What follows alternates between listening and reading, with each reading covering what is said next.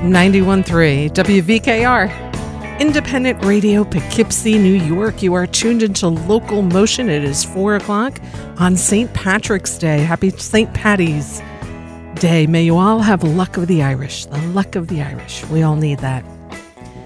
I'm your host, Rita Ryan, here each and every Wednesday from 4 to 6 p.m. If this is your first time tuning into the show, this show is all about music of the Hudson Valley.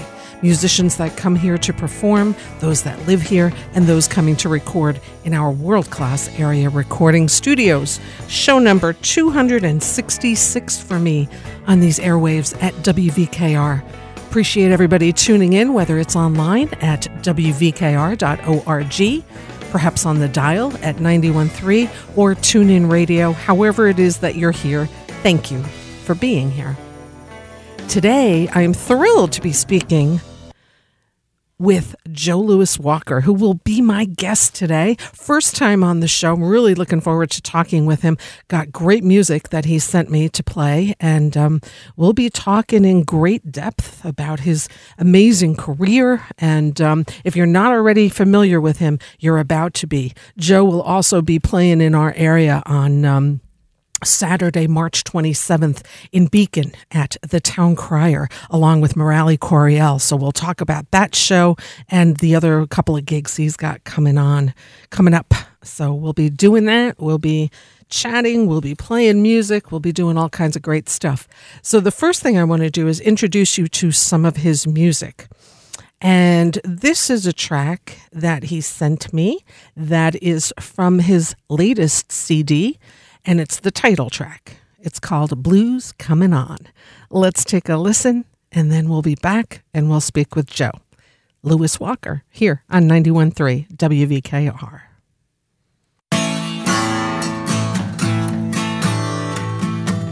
I'm at the station, took the train, stand away from me in the rain. Oh, babe, yeah, something wrong. If I didn't know better, I feel the blues coming on. Call your number, it's me on the line. Why don't you answer, baby? Ease my mind, oh, baby. Something wrong. If I didn't know better, babe, I feel the blues coming on. Wrote you a letter, sent it on the land. You know the postman said they don't know who I am. Oh yeah, something's wrong. If I didn't know better, I feel the blues is coming on. Now wait a minute. I said I bought you roses, sent you wine. Why don't you answer, baby? Just sometime, little girl. Baby, something's wrong. Yes, it is. I get the feeling that the blues is coming on. Come on, Leon. Last time we met, I saw you walk away, baby. Ain't seen you since that day, little girl. And something wrong. Now I'm about to tell me, yeah, feel the blues coming on.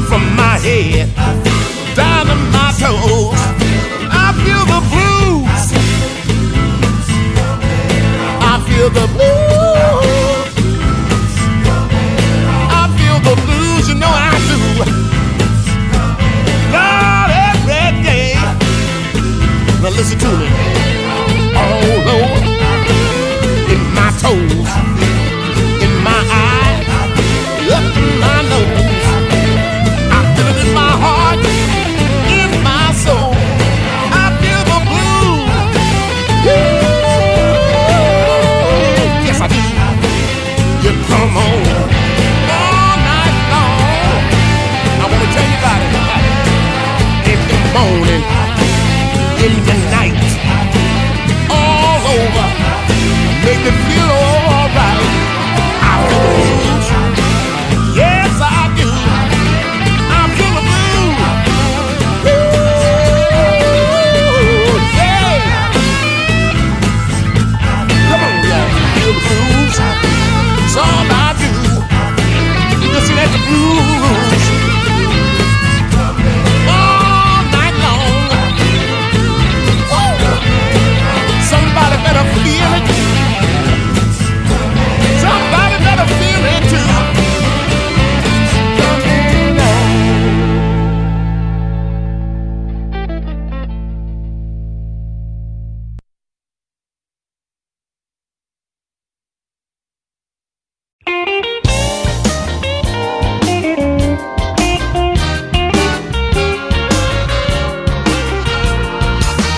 Everyone has had the blues at some time and been used.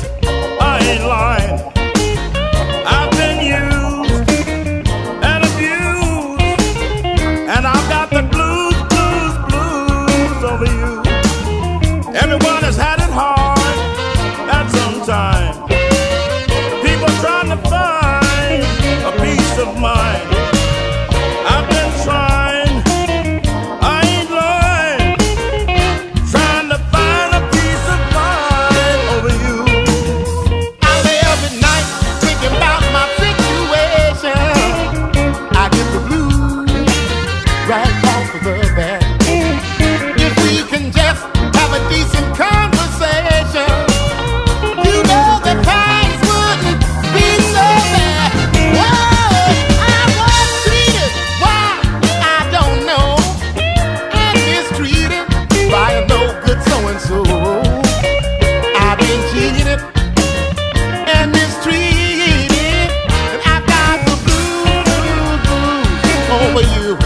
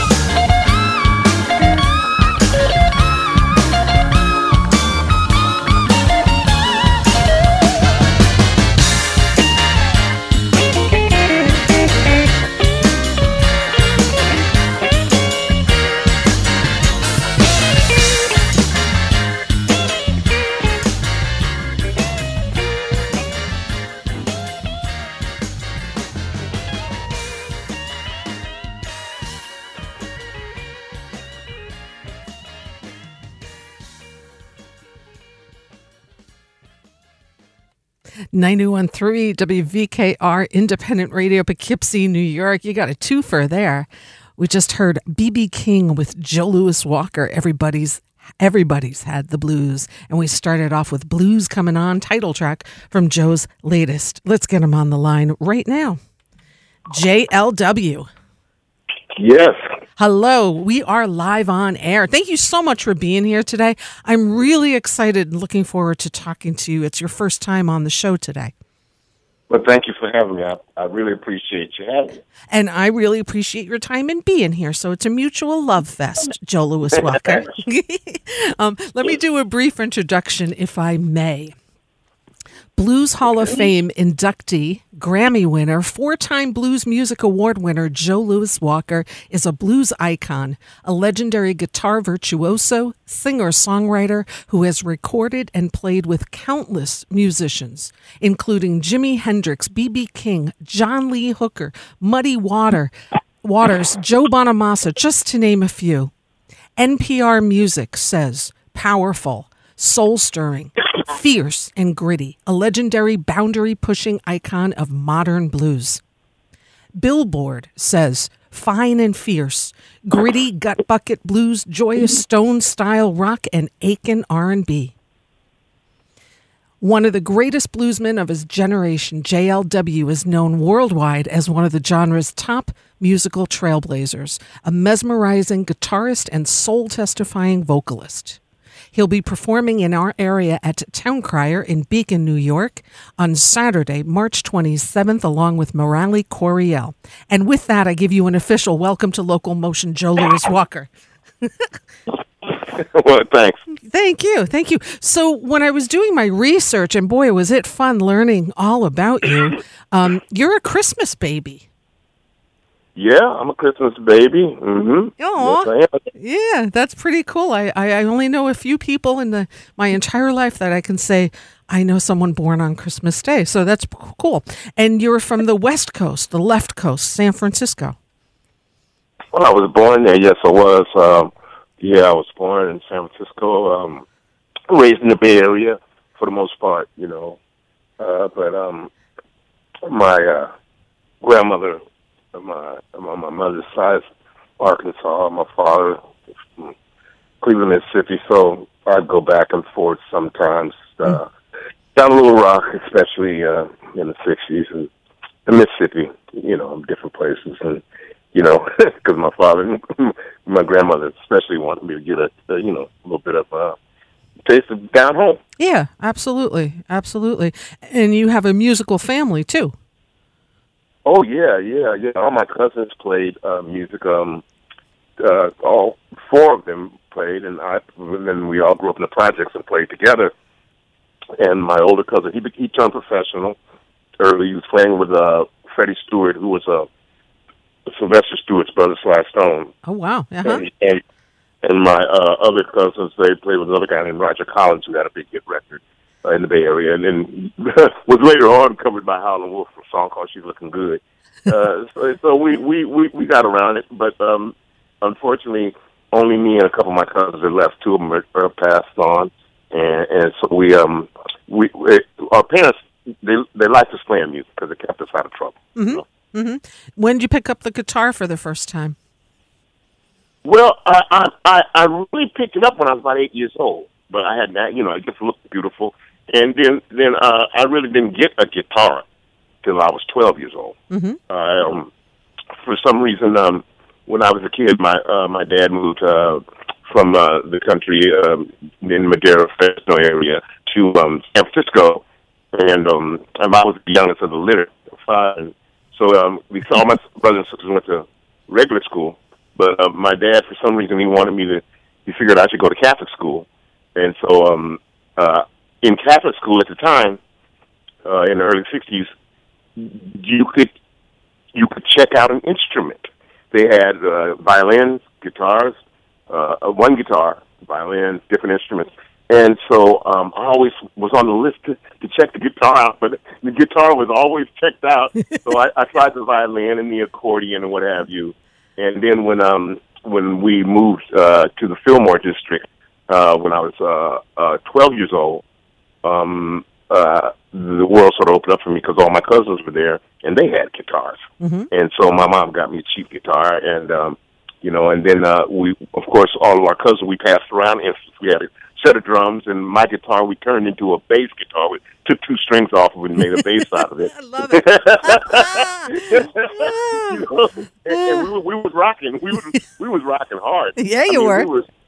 We were rocking. We were still rocking so hard that we became the mascot for a motorcycle club, and we'd be able to go away on the weekends and make $25, and for a kid, that's a lot of money back then. Yeah, and 12 to 14, I was playing all over California, and then when I got 16, I left home and started playing.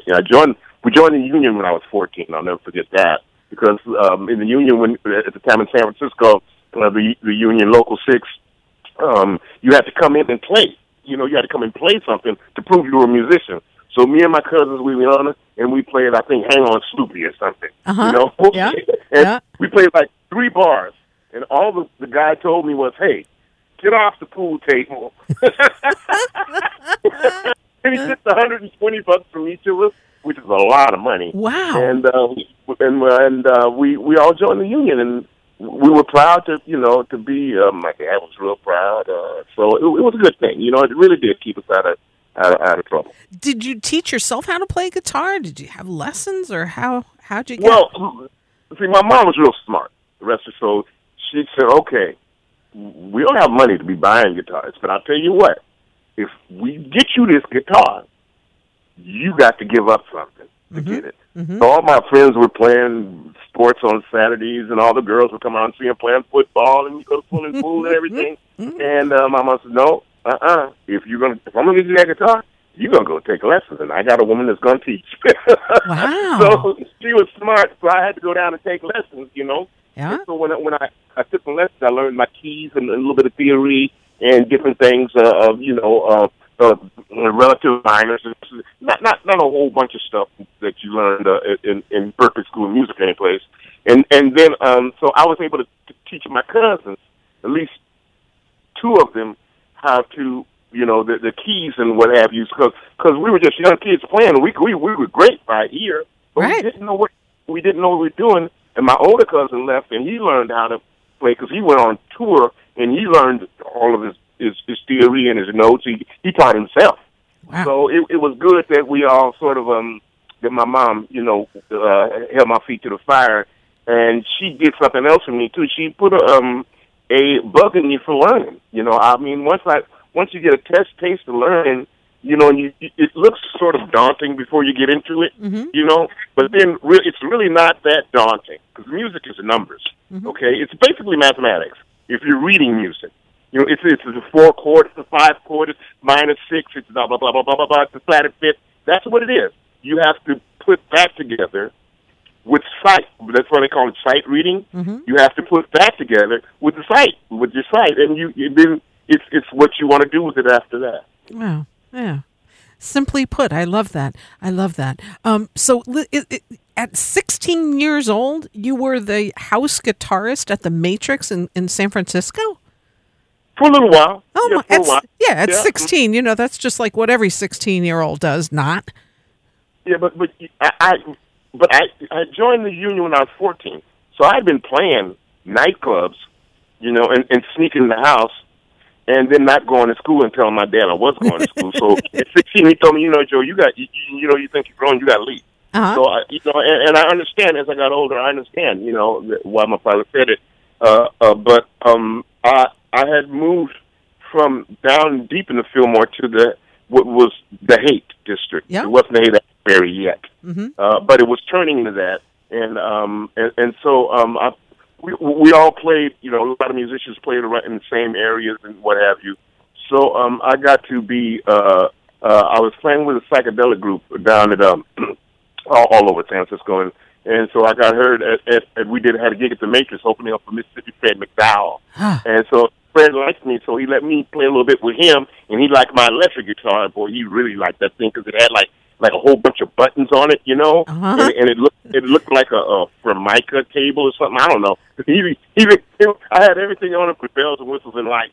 And and Fred was Fred was like he was transfixed with that thing.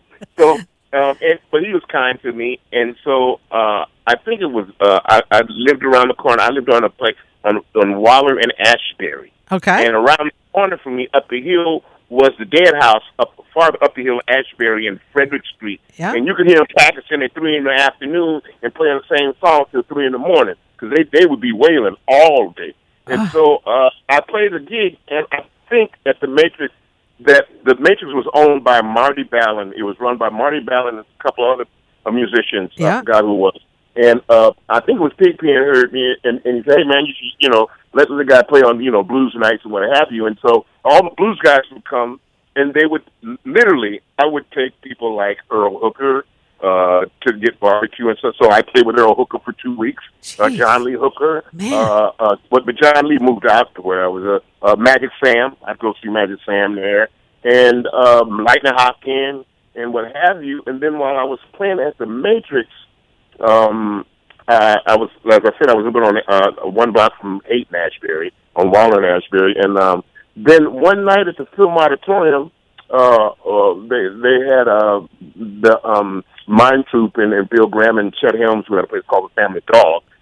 They had later on they had a show at the Film Auditorium, which was our community playhouse. I went to junior high school half a block from the Film Auditorium when it was predominantly African American. And so I got to see people there like Bobby Blue Bland, Little Richard when he got religion, and people like that earlier before the hippies came, and everybody sort of mixed up together. So to make a long story short, the gig at the Matrix was a really good proving ground for me. So when I went to the Fillmore, I had that gig for a long time. I went to the Fillmore to that show, and then I'd go see all the groups at the Fillmore. Everybody. I must have seen the Yardbirds 100 times. Yardbirds, Cream, Jimi Hendrix, blah, blah, blah. Talk to me about Jimmy. Stop. You can't just go that quick about Jimi Hendrix. I mean, how was that experience? Well, I'm getting to a point. Okay. This is the point. Being a young guy, I see everybody. Arthur Lee in Love, who I love. Arthur Lee, I thought was a genius. I still think he is. And so I also was... I see all the old blues guys, but none of the blues guys were my age. They were usually older guys. Right. And Muddy and them, they were older, and they were great guys. Freddie King, a great guy, let me play his guitar. Muddy let me open up for him 2 weeks at a time. Wow. Really nice cat. Really. And they loved the blues, and if you were trying to play it right, they could give you a break no matter who you were, what you were, whatever, they was for you.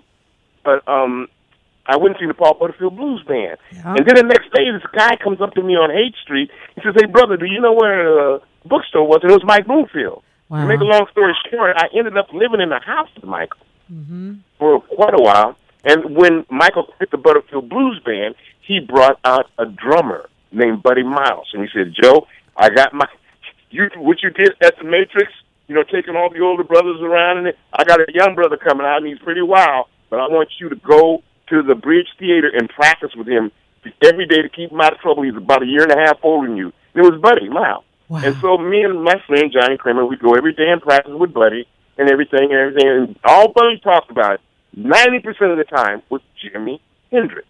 And so when Jimi Hendrix came to the Fillmore, Buddy threw a party for him, because Buddy had his own home. And that's where I got to meet Jimmy, and he's one of the nicest people I've ever met. I never heard him raise his voice. Really, real ladies, man, I got to admit, but really a unique guy, but everybody sort of has influences. And I think one of the biggest influence on Jimmy was his buddy, Arthur Lee from Love. Because, so if you want to, and his brother-in-law, Guitar Shorty, and a lot of people, Jimmy was a sponge too. He was a sponge for music, and just a sweet person. I always said, and I'm fortunate enough to, since I've been living out here, I've met, I've had people that play with him, that knew him way better than me, like Juma Sultan. I mean, Juma's been on my records, and Juma speaks glowing Melvin, but and Billy Cox, who lives in Nashville, of course, the bass player, and Billy, and everybody. One thing that we all say, in a way, he was too good for this business, The music was great, but the business, he didn't have a long run, and it's like, not to change the subject, but when you think of the output that he did in that short amount of time, it was massive because everything he had done leading up to it was made him prepared to do it. Mm-hmm. And unfortunately, he had to leave America to do it because he wouldn't, it wouldn't fly at home here. It just wouldn't fly. Mm-hmm. He wouldn't have been called a purist. Right. He wouldn't have been called that. He wouldn't have been called this. He wouldn't fly. So he had to go to England to do what he did. Right. Yeah. That's what happened. What a time to have been in San Francisco in the mid to late 60s. I have spoken numerous times and consider him a friend, Jorma Kaukonen. And, like his start there. So I know you guys were friends too out there. You met him out there too, right? Yeah. Jorma, Jack. Yeah. But, Jorma, especially because Jorma moved to the hood, and that's what made Jorma unique. Jorma moved to the hood, and everybody there liked him. Uh-huh. It's something about Jorma that transcends music. Mm-hmm. And I think that if you go see him and Jack or Hot Tune or whatever, you'll see that Jorma doesn't sound like anybody else during that time. You know what I mean? Mm-hmm. He sounds totally different. Mm-hmm. But then again, back then in the Bay Area, everybody was looking for their own sound. Mm-hmm. We had a saying that, if somebody walked in the room and said they wanted to be famous, they would literally get thrown out of the room. Mm-hmm. Everybody wanted to be a better musician, and so that's why a big part of it then was bands. There was bands. The bands sort of had their own identity. So the Airplane had their identity, the Dead had their identity, Sly and the Family Stone had their identity. A little bit later on, you had the Cow Power, they had their identity, East Bakeries. You had a lot of people who didn't get as huge as they were, but whose members, who didn't last. People like Jerry Miller from Moby Grape, they're totally different bands. Mm-hmm. It was the West. It was our version. They were, I think, the answer to Buffalo Spring thing, where we lived at. I mean, Moby Grape was just a great band, but they couldn't last the business, and a lot of people didn't last the business. Bloomfield hated the business. Literally he would derail any success, any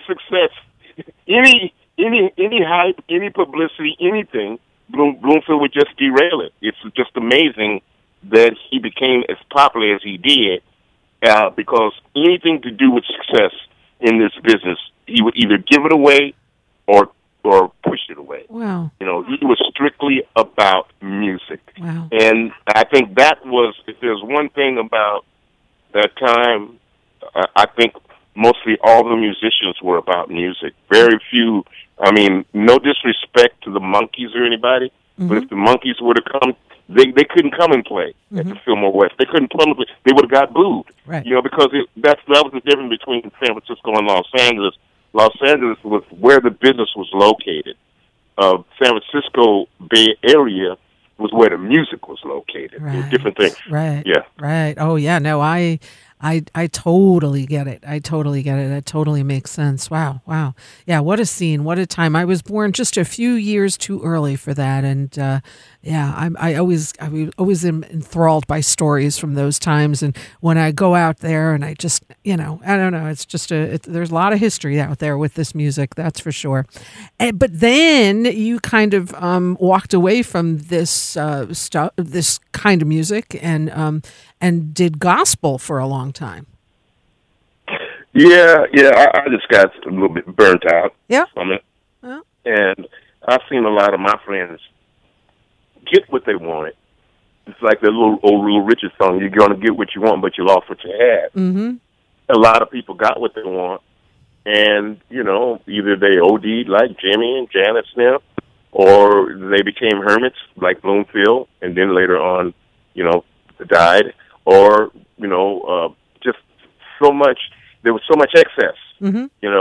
And believe me, I was right there. Mm-hmm. I'm not saying I was. Mm-hmm. Yeah. But it's like, be careful what you wish for, I bet. Yeah, but I think the best thing that happened to me was that Bloomfield had set up some auditions for me with Buddha Records, and they passed on me. And you know, I went down to L.A. and I was definitely not an L.A. guy. Bloomfield sent me to Chicago to play with Otis Rush. I wasn't a Chicago guy. I was a guy in San Francisco. I was used to the two types of weather: hot and rain. That's it. You know, and mostly hot in San Francisco. So I was, you know, I just wasn't cut out for a lot of things in that nature. I was different, and plus my age, I was a tweener. I wasn't as old as Muddy Waters and those guys. And like now, I'm not as young as some of the people that you mentioned, you know, like Chris Stone or Bonamassa. I'm not as young, so guys like me, I was a tweener. So I got a taste of everything, of psychedelic, of the jazz, of everything. And then I got a taste of the blues with the old masters, and I can hear it now with the younger people, you know. And it's a sort of an arc, you know, for me. So the gospel, for me, playing gospel for 10 years, it didn't hurt me. I felt it helped me. Of course it did. And you also you attended San Francisco State University during that time, too, with 2 degrees that you graduated with, right? Yeah. I like English, the English word. It's very powerful. And, you know, in music. Yeah. So it was 2 things that really, I really, even if I wasn't a musician, I like, you know, listen to music. And even if you know, if I wasn't a songwriter or whatever, I still like to read, you know, and so it was right in my wheelhouse. Yeah, that's cool. That's cool. And then you were performing with the Spiritual Corinthians at the New Orleans Fest. And then what happened there? Something turned the tide, and you were inspired again by R&B, correct? Well, you know what happened was, and I tell everybody, you know, I'm just a restless soul musically, you know, and my religion is music. Yeah, really, good for you. You know, and I just got to a point where, you know, I felt like I needed a bigger canvas to use, you know, and I felt like I had something different to offer the blues. So when I came back in the early 80s, it took me a while to get a contract, and then I signed with High Tone Records in 85. And I hadn't been going to any blues shows, and I started going and playing, and people said, "Man, what are you doing? What are you doing? Wow, you know, I mean, you know, you and this other guy, man, you sound like Robert Cray." I said, well, "Who's Robert Cray?" and they said, "Well, you know, you're playing at the blues festival." I was backing a lady named Katie Webster in San Francisco in the mid '80s, and I seen Robert. I said, "Yeah, I can see the similarities, but Robert doesn't play slide guitar. I play slide guitar, and I'm a little bit older than Robert." But we have a great time together. So when we came back, we were able to bring something different to the blues. I think Robert brought a lot of soul, and I brought a little bit of what my influences were, a little gospel and a little down-home blues I learned from Fred, Mississippi Fred, and those guys. And you had a lot of different elements going on. Then you had Stevie Ray bringing rocking it. Oh yeah. You know, so the blues was open. Yeah. It was open. But a lot of times, you know, you'd run into situations where you go to places, oh, well, you know, that's not real, you know, that's not real 12-bar down-home blues, you know, 1950 Elmore James. And my answer to that was always, well, I'm not 1950 Elmore James. Right. I love it, you know, but that's not who I am, you know. Yeah. So I mean, so I'm glad because now, when I hear the blues, and it's so many different elements in it. I mean, just all over, people from all over the world. I mean, just amazing how, you know, what these old guys from down south invented, how it's permeated the whole world. Just crazy. It's something to be proud of, you know? Yeah, absolutely. And man, I tell you, you've shared the stage with some pretty incredible people. Like this track that I just played before you and I started talking with B.B. King. I mean, tell me about meeting such a master as B.B. King. Well, I'd seen B.B., you know, when I grew up, you know, my father's from Cleveland, Mississippi, which is down by the Delta. And so I always tell everybody, and they say, where'd you learn your blues? Well, I learned my blues at home because my father, all he played was the guys that he'd go see when he was, you know, living down south, when he was, you know, their age, and the Howlin' Wolf and guys like that. And my mother would play B.B. King, B.B. King, B.B. King, B.B. King. And so I told her, I thought B.B. King was my father when it came to music. And so Right. when the biggest thrill of my life, I think, was about '86. I was playing a show, and I opened for B.B. In my hometown, San Francisco, '85 or something like that.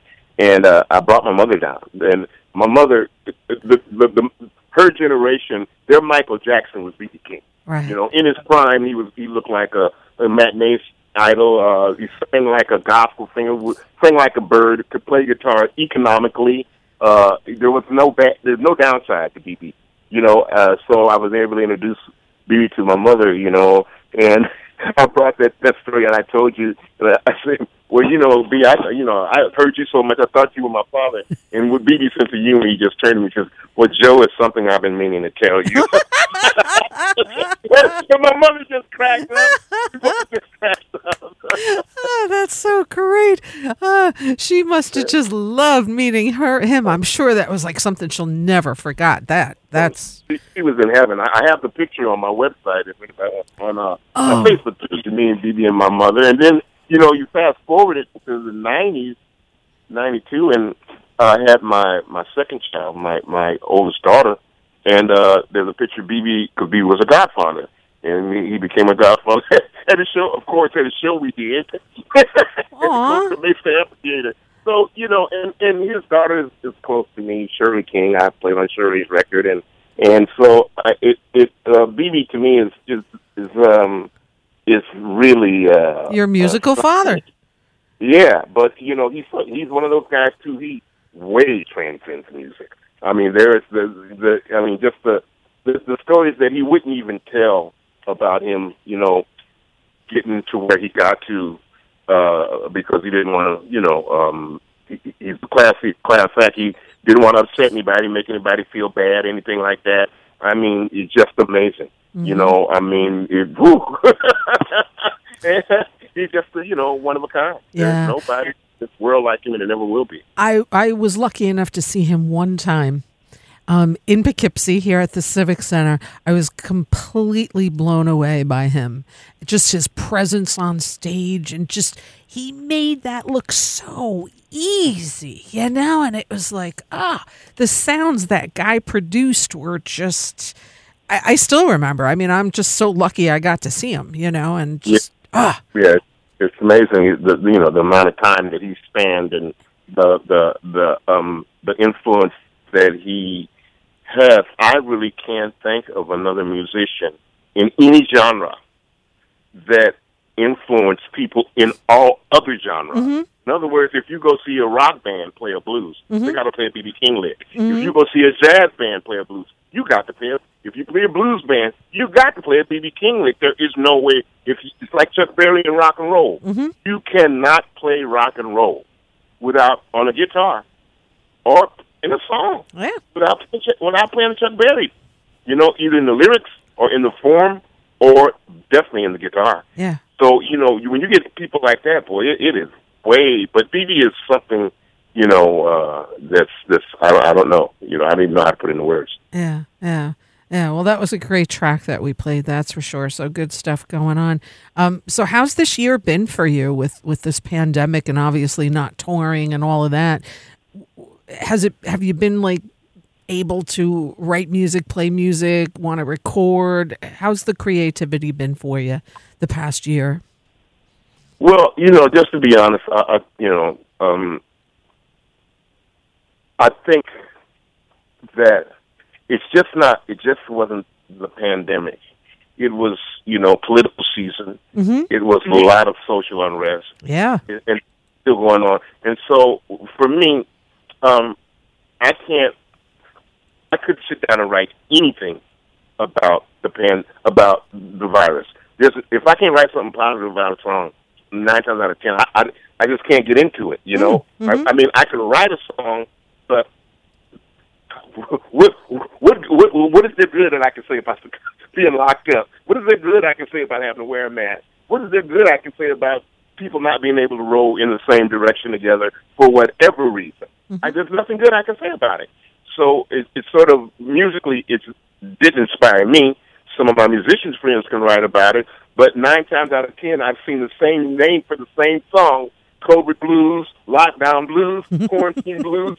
I mean, how many people can write the same song? You know what I mean? Right. So that's what I feel about that. As far as personally being, picking up the guitar, I think a lot of us musicians, I think we took the double hit to the body because we were the first ones to be locked out. Yep. And we are definitely going to be the last ones. Our business. I'm not complaining. I know that people's lives and livelihoods are on the line, and that's way more important. But music is also a livelihood, yep. And to be termed not as consequential, one of the last professions to be able to do what we do, it sort of hurts. It really does, because right now, I mean, I just talked to my agent, and it's like, Joe, we keep pushing gigs back. They keep postponing. We keep postponing tours. You can't go to Poland. You can't go to such and such a place where you've been going. You can't go to such and such a place, but we want you to hold on. Mm-hmm. Well, okay. We've been holding on, and we've been holding on, and we've been holding on. So I guess it's just like being on the airplane, and, we all know that the two most dangerous times is when you take off and when you land, mm-hmm. Okay? But everybody gets sort of antsy when you're circling for 30 minutes, 40 minutes, 50 minutes in the fog, you know what I mean? Mm-hmm. Yeah. Whoa, Nelly. Well, we've been circling in the fog, and we still have to circle in the fog, and that's just the long and short of it. And I'll end it with this, is that they say, well, what about virtually? Well, I just always say this, try this on for size. Say you go to the Shea Stadium and see the Beatles virtually. What would I want to do that for?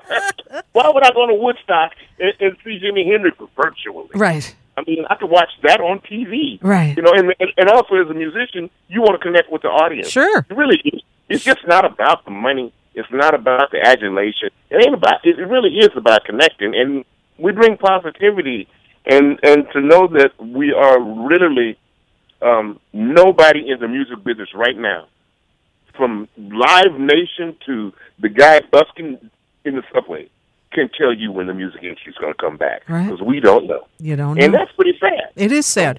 It is sad. It is, like you said, it's the last profession.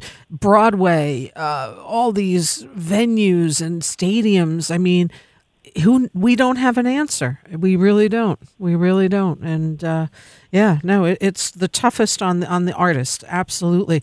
But with that said, and let's just say that there are very few venues that are doing some what we call incidental live music, because we're not supposed to advertise it, but it's what we call dinner music. And we're going to be lucky enough to have you in Beacon, New York, a week from Saturday, along with your buddy Coriel. You have to make reservations. Everything is limited capacity, so I don't want people just to show up and think that they can get there. You have to make a reservation, but you can do so by calling Town Crier in Beacon, New York, and that's town spelled with an E. And I'm going to guess you're going to have a pretty, as many people as are allowed will probably be there. And it's nice to be able to at least have a venue like that where you're able to perform a little. It's not the typical audience that you're used to. I totally get that. But you'll be there and you'll feel the vibe and the energy off the audience as they will from you. You'll also have a couple of shows coming up in Pennsylvania, correct? Well, we have the show at the Town Crier is going to be a duet, mostly acoustic, with me and Morale Coriel. Yeah. Those who know who Morale is, he's been a mainstay here in the area. Absolutely. Coriel. Yeah. And the May 7th show is with my band at the Falcon. And that's probably going to be outside. Yeah, I was going to say, we all just got notified that the Falcon in Marlborough will be opening up outside, I think, May 7th. You might be the first performer out there doing it. So, yes, we will. Yeah, yeah, and that's really cool spot. I mean, last summer for me, I go see live music at least once a week.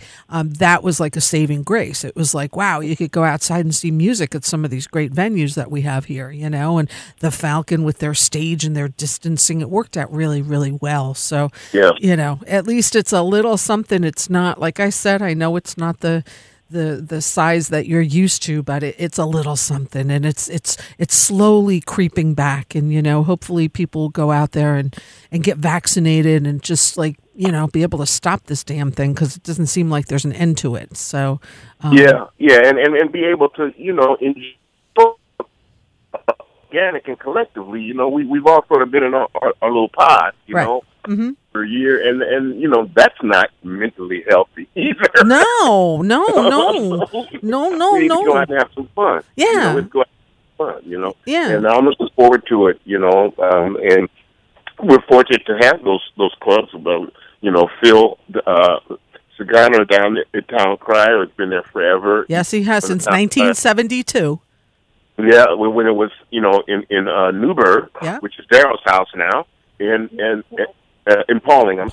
which is Daryl's house now, and also we're very fortunate to have the Falcon with Tony Falco with you know, because he's very supportive of music, and he's, you know, really kept a lot of musicians working and everything. So I mean, you know, people are trying. They're Yes. trying. So I try to get out and support everybody when I can also, and like you said, go get your shot. I got my shot, Good for you.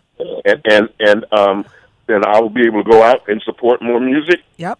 And I'm definitely going to do that. I'm going to listen to the Rita Ryan program. I'm definitely going to do that. I tell everybody to support the Hudson Valley Blues Society Yep. and the Long Island Blues Society. I know those guys, people out there. I know, you know, and so we're definitely just live music in particular. You know, Absolutely. And it'll feel so much better once you know you're, like, fully vaccinated, and you can kind of just hug another person that's fully vaccinated. You know, there's something about that, right? It's going to be a good thing. Yeah, and it's all about sharing. You're having a shared experience too, going out to music, and just, you know, it makes you feel like, it does make you feel a little bit like life is, you know, coming back to be a life that you can recognize. Yeah. As opposed to when you, Yeah, absolutely. So, you know what I'm going to do? I'm going to play a track. I want you to tell us about it. I'm going to be playing Two Trains Running. Talk to me about it. well, you know, I used to hear, I heard, you know, Muddy's, of course, version of it, which Muddy called Still a Fool. But the first electric version I heard was Al Cooper, with Blues Project, South 65, and they, you know, rocked it up, and then I've heard a lot of versions. So I just did it acoustically and sort of sped it up. You know, and I tell somebody's son, Morgan Phil, I may have screwed the words up, but I think I got the feeling right. But it's just me, the guitar, and just one take, you know, it's with what you do when you sit at home playing. Yeah. And so I got a chance to do that and put it on the record. So it turned out pretty good, I think. Awesome. We're going to take a listen to that, and a couple of other tracks. And, man, it's just been a real pleasure talking to you, and you've got so much history. Have you ever considered writing a book? Well, I've considered it, but, you know, I have a good friend, you know, and the guy in his band wrote a book as a guitar player, and he asked me, you going to write a book? And he says, well, you know, it ain't over yet. I'm like, I don't know when it's over. Every time I write a book, there's something new comes up. Yeah, but So, then you write a second one. That's make you my age. Well, maybe one day. Yeah. Maybe one day. You know, Yeah. I gotta wait for the statute of limitations to be up. Oh, my God, you're awesome. You are awesome. Thank you. Thank you for the great vibe here today, and just love talking with you every single second of it. Going to play some music. I encourage folks to please make reservations. If you're in the area, Beacon, New York, Town Crier, March 27th, Joe Louis Walker along with Morale Coriel. You two together, I've seen you before, and just great stuff. JoeLouisWalker.com is the website to keep up with all the other performances, including May 7th at the Falcon, and there's a few dates in Pennsylvania as well. Sir, I thank you for your time. I really look forward to seeing you very soon performing in person, and all the best to you. Thank you, and I've enjoyed every second of this. Oh, awesome. Me too. Next time I see you, I'll be vaccinated. We can actually hug. Okay. All right. Sounds good. I'll hold you to that, sir. Thank you for your time. Bye-bye. Bye-bye. Mr. Joe Louis Walker. Well, that one was a lot of fun. Let's keep the vibe going here, and let's take a listen to Two Trains Running here by Mr. Joe Louis Walker. 91.3 WVKR, Independent Radio, Poughkeepsie, New York.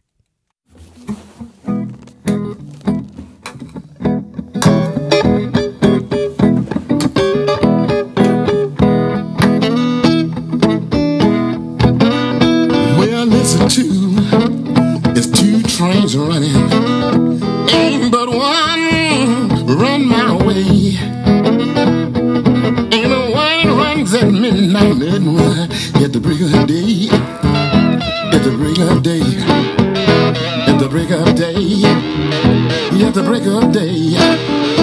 Come on, y'all. Well, now you know it ain't none of my business. But now I know it just ain't right. You let your husband leave in the morning, your boy come till late at night. Till late at night. Till late at night. Till late at night.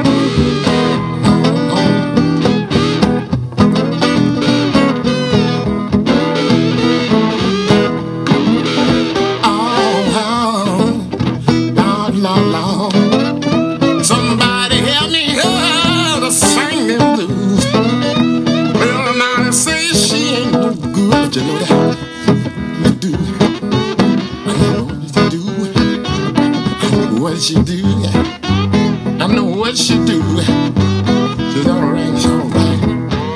She's alright, she's alright. She's alright, she's alright.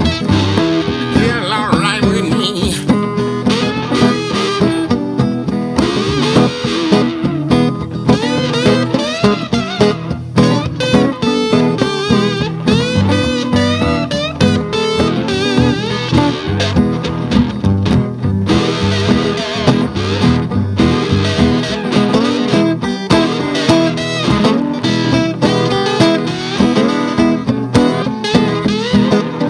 I've been crazy.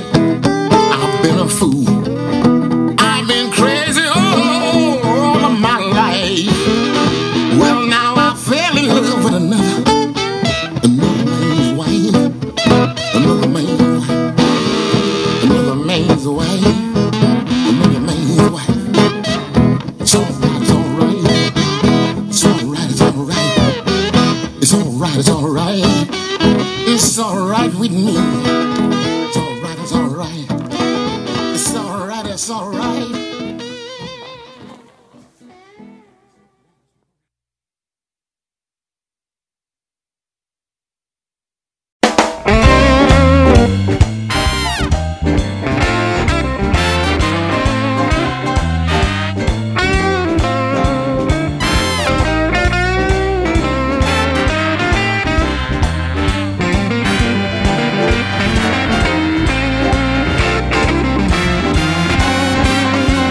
Well, it's my own fault, but I guess I'll blame it on you. Yes, it's my fault, you know. I guess I'll blame it on you. If I hadn't heard you play, I wouldn't be trying to sing the blues. Yes, when I first heard Lucille, you know it knocked me out. Yeah, when I first heard Lucille, you know it knocked me out. Oh, when I bought me a guitar, tried to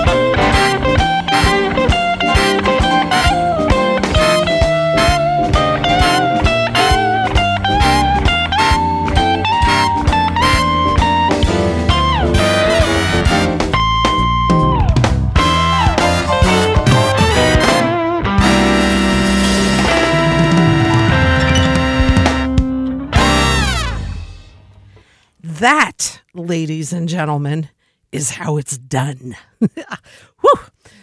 It's 5 p.m. It's 5:01. You are tuned into 91.3 WVKR Independent Radio, Poughkeepsie, New York. We just heard Regal Blues, written by Joe Louis Walker and JoJo Russo, along playing with this band was amazing, right? Off Regal Blues. It's the backup band for the B.B. King Blues Band. Hello. With Doyle Bramhall II as well. So Regal Blues, that's off the upcoming release, Joe Louis Walker. We also heard Two Trains Running, his version of Muddy Waters tune. Also will be on his newest release.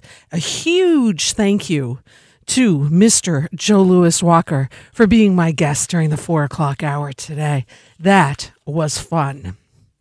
If you missed part of that interview, all of that interview, any of that interview, or just want to listen to it again, I will be uploading it tonight. You can subscribe to Rita Ryan Local Motion on YouTube. You'll get notified when I upload, as well as subscribing to Local Motion on wherever you get your streaming platform, whether it's Apple Music, Spotify. Local Motion is on there as well, as will be the interview I just did with Mr. Joe Louis Walker. So all good things coming up there for sure. And you can see Joe Louis with Morale Coriel on March 27th. That is a week from Saturday at the beautiful Town Crier, the legendary Town Crier in Beacon, New York. You must make a reservation. Call online, however it is you want to do it. March 27th, Morale Coriel along with Joe Louis Walker. And then, as Joe noted, on May 7th, he'll be performing outdoors at the Falcon. The Falcon will be opening their outdoor stage on May 7th. They'll be the first band there, Joe Louis Walker. And you can also keep up with Joe on social media as well as his website, joelouiswalker.com. So much fun. All right, so we're here for one more hour. It's Local Motion. It's what we do every Wednesday from 4 to 6 p.m. And I cannot be remiss. It'd be remiss of me to say it's St. Patrick's Day. So we got to get a little Irish out. I have absolutely, from what I understand, no Irish blood in me whatsoever. But I got to play some Irish because I know people, just everybody's Irish on St. Patrick's Day. Last week, my guest was Ms. Tara O'Grady, and she does a beautiful version of Danny Boy. So let's take a listen. Get your Irish out, and let's take a listen right now to Ms. Tara O'Grady, right here on 91.3 WVKR.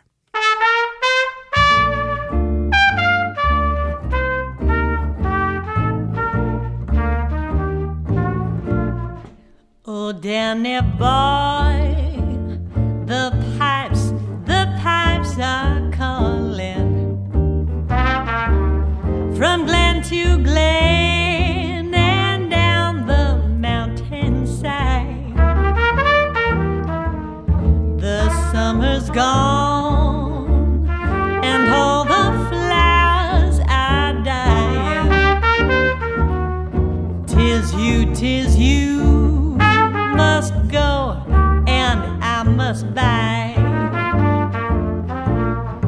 But come ye back when summer's in the meadow,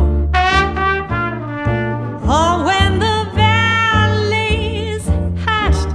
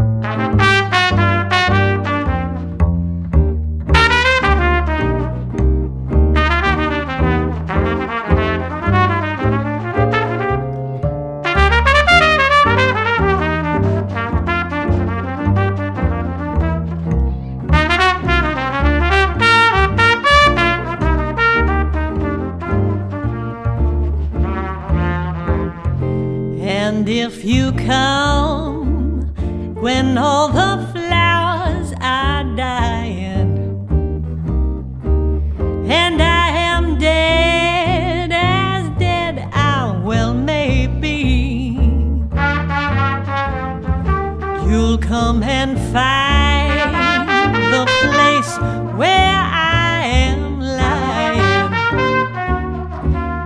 and kneel and say an Ave there for me, and I shall hear those soft you tread above me,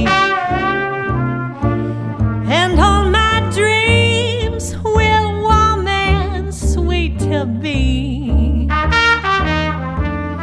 If you'll not fail to tell me that you love me, I'll simply sleep in peace until you come to me. Oh, Danny boy, oh, Danny boy, I love you so. Oh, Danny boy, oh, Danny boy, I love you so. Oh, Danny boy, oh, Danny boy, I love you so.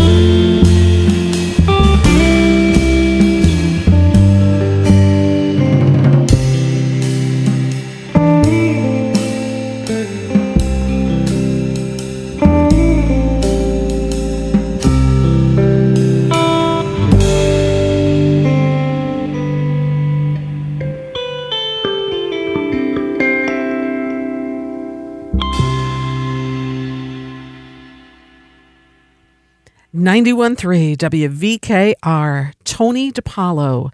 Strategy is the title of the release. We heard Come Away With Me, featuring Tony, of course, on guitars here, and slide and lap steel, Paul Beretta on drums, Ira Coleman on acoustic bass. TonyDiPaolo.com. Tony will be playing at the Town Crier on Sunday, doing a nice Sunday brunch. towncrier.com. You can get on their email list and stay up to date with all the great things happening at Town Crier. And we heard Ms. Tara O'Grady, her release, Black Irish, Danny Boy. And of course, you know, I had to play that. It is St. Patrick's Day. Happy St. Patrick's Day to everyone out there. And also, thank you, Bob. Bob just called in. Happy St. Patrick's Day to you. Always nice to hear from him. He calls in almost every single show, and I love talking to him. So stay safe out there, Bob, and thanks for listening to WVKR. Let's keep the music going. It is 5:14. I'm your host, Rita Ryan, here with Local Motion each and every Wednesday from 4 to 6 p.m. Let's take a listen to some Grateful by Rennie Pincus right here on 91.3.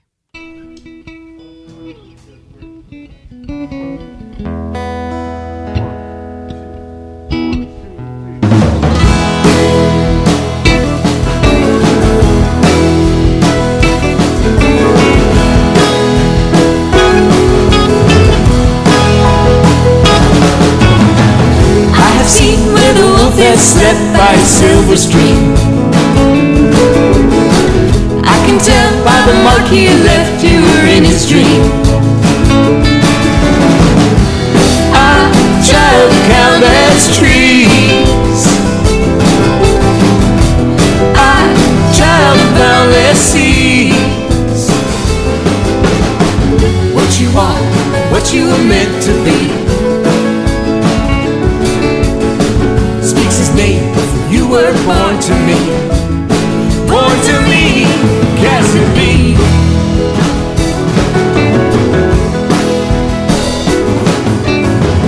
Lost now on a country mile in his Cadillac.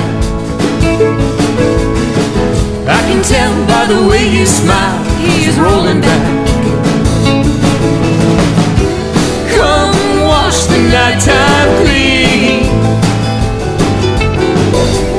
Come roll the scorched Grand Prix.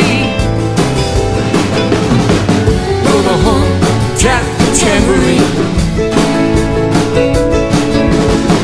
Close the gap in the dark years in between you and me, Cassidy.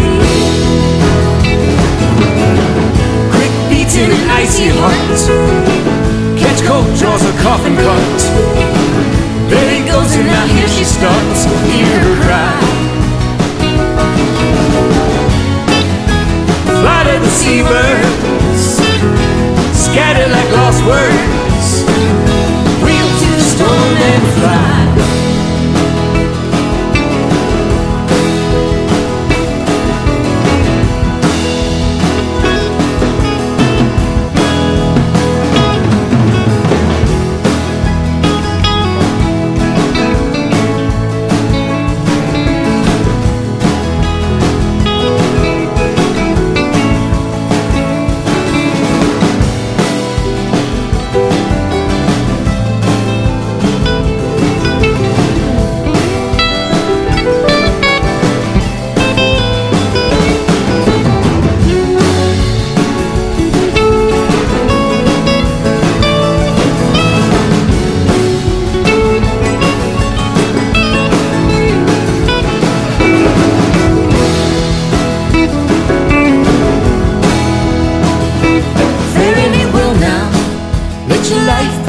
By its own design. Nothing to tell now. Let the words be yours. I'm done with mine. Fare thee well now. Let your life proceed by its own design. Nothing to tell now. Let the words be yours. I'm done with mine.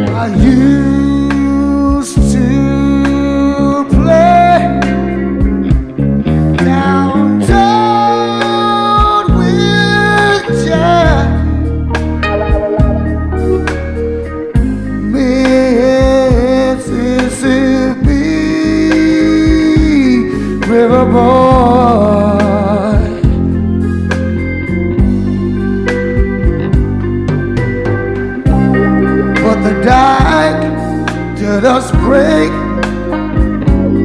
my boy.